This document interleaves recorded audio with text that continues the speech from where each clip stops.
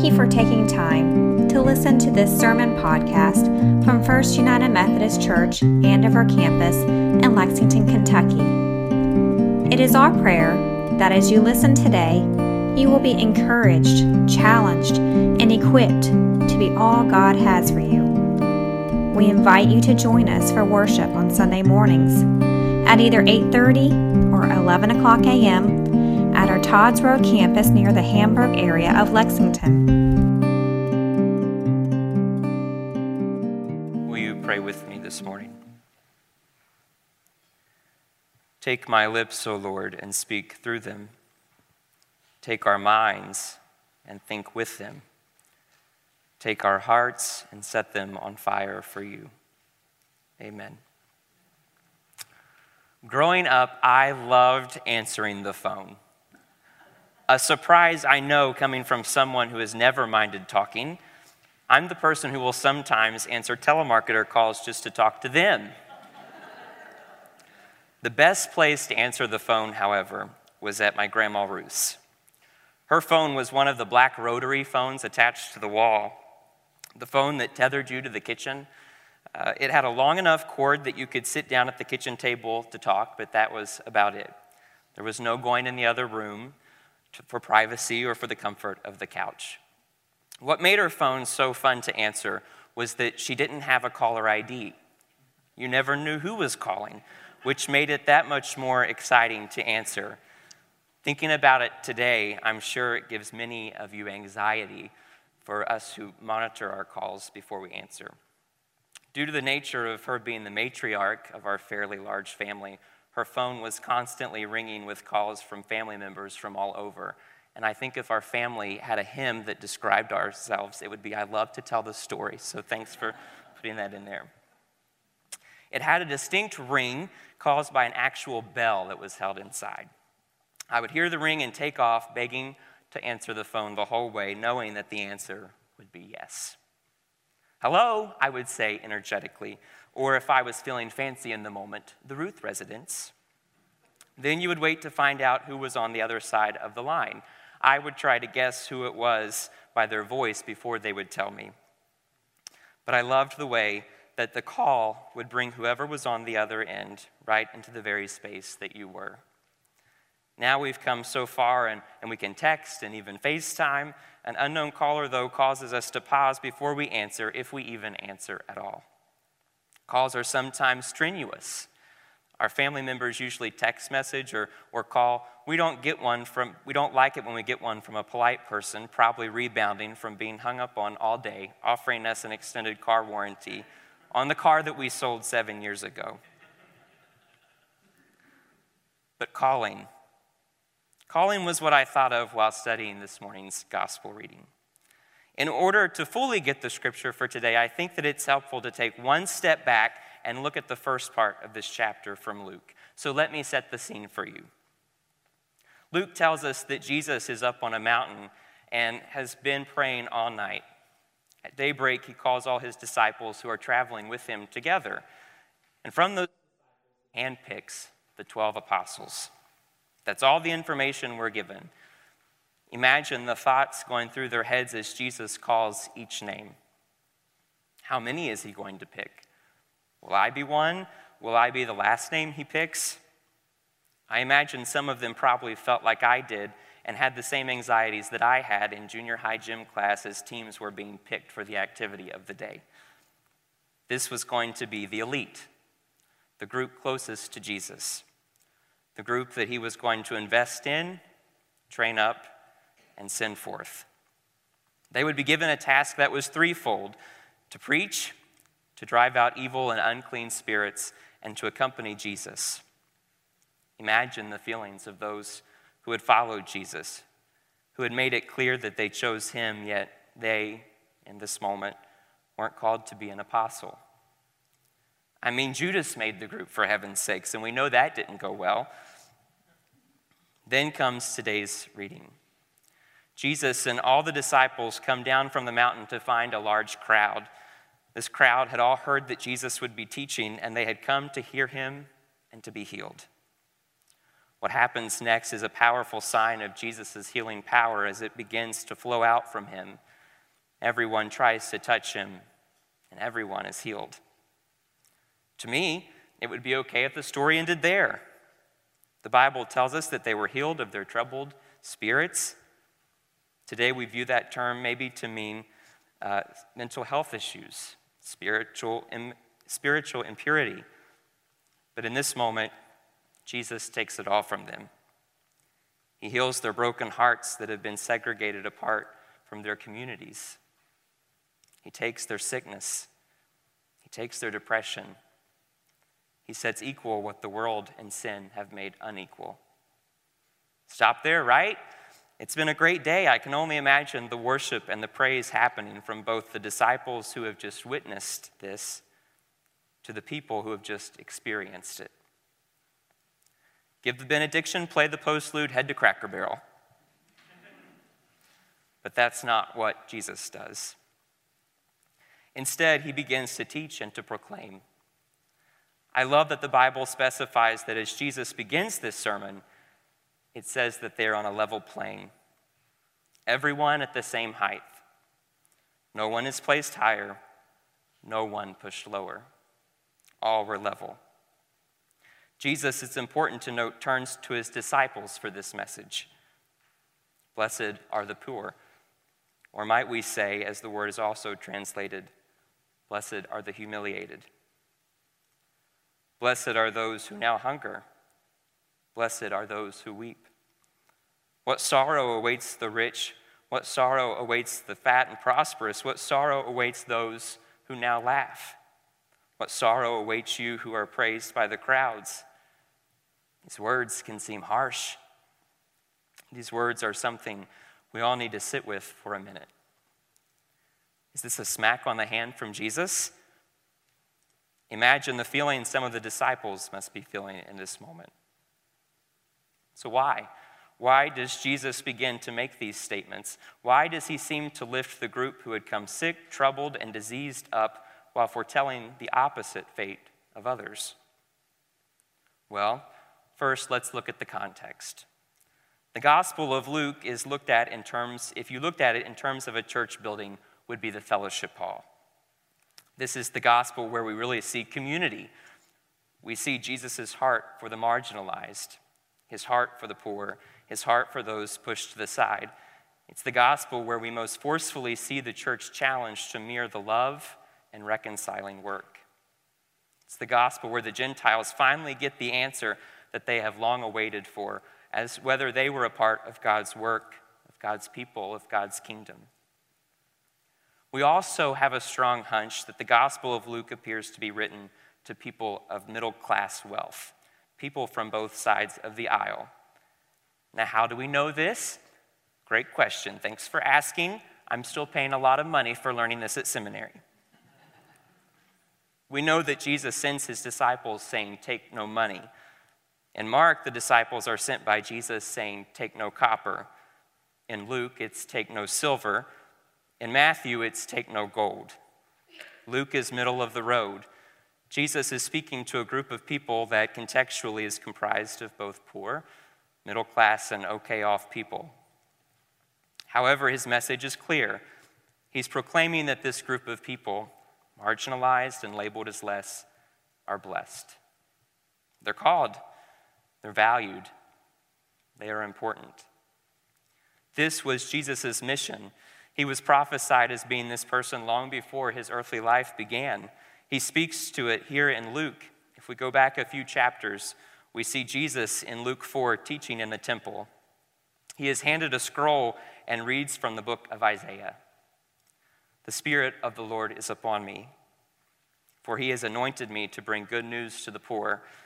He has sent me to proclaim that the captives will be released, the blind will see, that the oppressed will be set free, and to proclaim the year of the Lord's favor."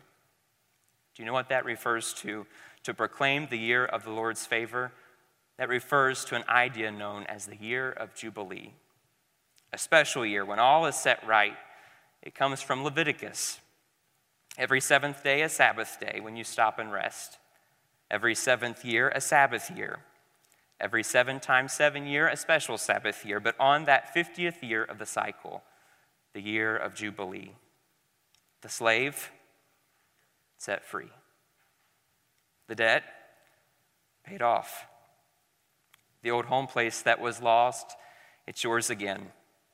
All made new, all set right, all at peace. The world in perfect harmony.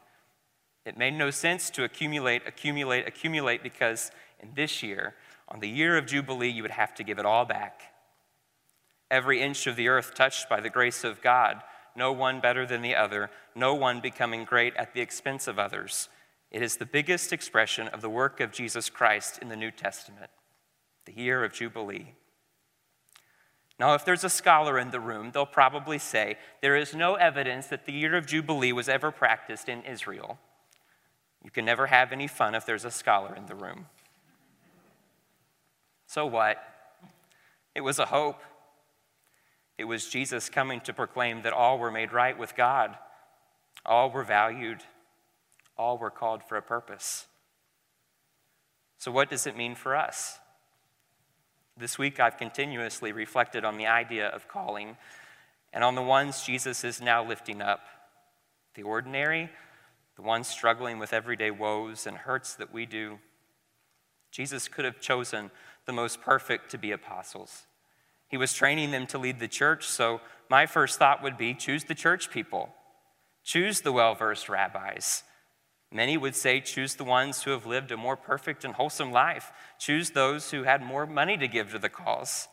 Choose the ones who had more gifts to offer. But who did Jesus pick on the mountain? Who did Jesus say were blessed on the plain? The less than perfects. The ones who had simply come. The ones who, better yet, were relying on and trusting in him. The 12 men who are recorded as being chosen that day to be apostles were far from perfect. We read of James and John, the sons of thunder, men who were colorful characters who didn't back down from a fight, men who let pride get in the way, resulting in them asking to be at Jesus' left and right hand in glory. We have Thomas, who is later forever labeled as Doubting Thomas just because he wanted to see the risen Christ like others. We have Peter, who later denies Jesus. And of course, we have Judas, the one that Jesus took to be his own just like he did the other 11, who sold him, who turned him over, who betrayed him. Yet Jesus washed his feet, and he served him communion during the Last Supper just as he did the others. The lesson here is that we're not going to be perfect. We don't have to be perfect.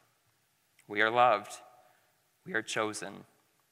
We are called just as we are to become something greater. We have a Savior who has come to announce the year of Jubilee. I reflected a lot over my own calling while working through this scripture, so I thought I might share my story with you. I had always grown up in the church. I never had a dramatic conversion experience. The church was what I had always known and where I was always taught something that I believed in. I was lucky to partially grow up in a church where my grandpa had served as the pastor, then retired, then came back on as staff. Around the end of my freshman year of college, I began to do more in our church and eventually started doing roles that would take me to the chancel. I knew that something about me was completely different when I was serving in this way. I felt completely whole and completely connected to God. Others started to begin to point out gifts that they saw in me. Comments like, "I think you're going to follow in your grandfather's footsteps," became the normal routine after church conversation. The more I thought about it, the more I felt a calling to become a pastor.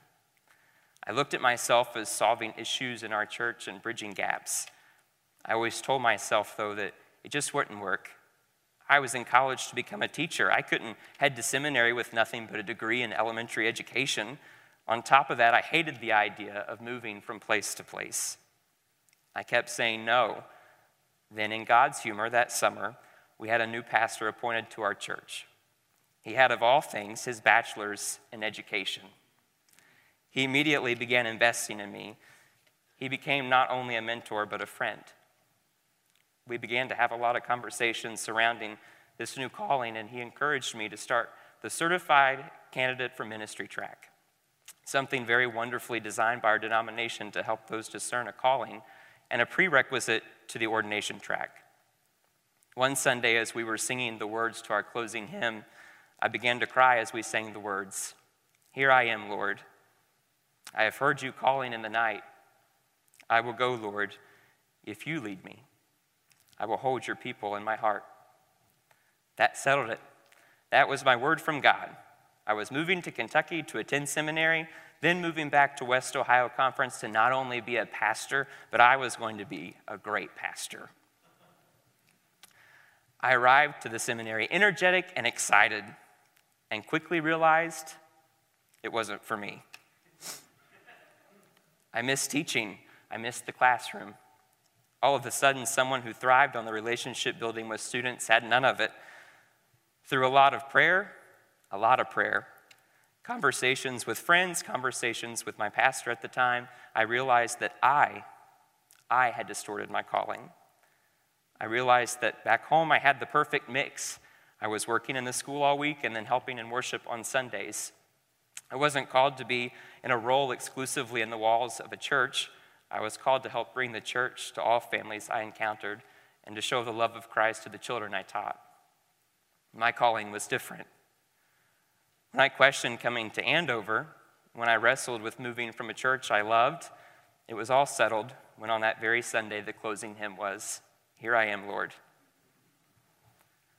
Everyone is called. Everyone has a God-given purpose. Everyone can show the love of God wherever they are, even if it's just simply being present. Mr. Rogers once said, "If you could only sense how important you are to the lives of those you meet, how important you can be to the people you may never even dream of, there is something of yourself that you leave at every meeting with another person." I once heard a story of a boy named Paul. He lived in a small town in the Pacific Northwest some years ago. He was just a little boy when his family became the proud owners of one of the first telephones in the neighborhood. It was one of those wooden boxes attached to the wall with a shiny receiver hanging on the side of the box and the mouthpiece attached to the front. Young Paul listened with fascination as his mom and dad used the phone, and he discovered that somewhere in that small box called a telephone lived an amazing person. Her name was Information Please. There was nothing that she didn't know. Information Please could supply anyone's phone number and even the correct time. Paul's first personal experience with Information Please came one day when he was home alone and had whacked his finger with a hammer. The pain was terrible, and he didn't know what to do when suddenly he thought of the telephone. He quickly pulled a footstool up to the phone and climbed up and unhooked the receiver. He held it to his ear and said, "Information, please." There was a click or two, and then a small, clear voice spoke, "Information." "I hurt my finger," Paul wailed on the phone. "Isn't your mother home?" "Nobody's home but me," Paul cried. "Are you bleeding?" "No," Paul said. "I hit my finger with a hammer and it hurts." "Can you open the ice box?" she asked. "Yes," he responded. "Then go get some ice and hold it to your finger." Paul did as she had told him, and it helped a lot. Well, after that, Paul called Information Please for everything. She helped him with his geography, his math. She taught him how to spell the word fix. She told him what to feed his pet chipmunk. And then when Paul's pet canary died, she listened to his grief tenderly and then said, "Paul, always remember that there are other worlds to sing in." Somehow that helped, and Paul felt better. When Paul was 9 years old, he moved with his family to Boston. As the years passed, he missed Information Please very much. Some years later, as Paul was on his way out west to go to college, his plane landed in Seattle, and he dialed his hometown operator and said, "Information, please." Miraculously, he heard that same small, clear voice that he knew so well. "Information?" Paul hadn't planned this, but suddenly he blurted out, "Could you please tell me how to spell the word fix?" There was a long pause, and then came the soft voice answer. "I guess your finger must be all healed up by now." Paul laughed. So it really is still you. Do you have any idea how much you meant to me during that time when I was a little boy? I wonder, she said, if you knew how much your calls meant to me. I never had any children of my own, and I used to look forward to your calls so much. Paul told her how much he had missed her over the years and asked her if he could call her again when he was back in the area. Please do, she said. Just ask for Sally. 3 months later, Paul was back in Seattle, and this time he heard a different voice answer. He asked for Sally. Are you a friend? The operator asked. Yes, a very old friend, Paul answered. Well, I'm sorry to have to tell you this, she said, but Sally had been working part-time over the past few years because she was sick. She died 5 weeks ago. Before he could hang up, the operator said, wait a minute. Did you say that your name was Paul? Yes, he said. Well, Sally left a message for you. She wrote it down in case you called. It says, when Paul calls, tell him that I still say, there are other worlds to sing in. Paul thanked her and hung up, and he did know what she meant. In this story, the operator used her gifts to help tell the message of God's redeeming love to a child in the only way that she knew how. In her role, in her own calling, she wasn't a traditional pastor. She was an ordinary person doing her routine job, redeemed and called by God. Friends, you too are redeemed and called by God. You've been called to share God's love and God's message of hope wherever it is that you find yourself daily. You are special. You are loved. And you are called. Will you pray with me?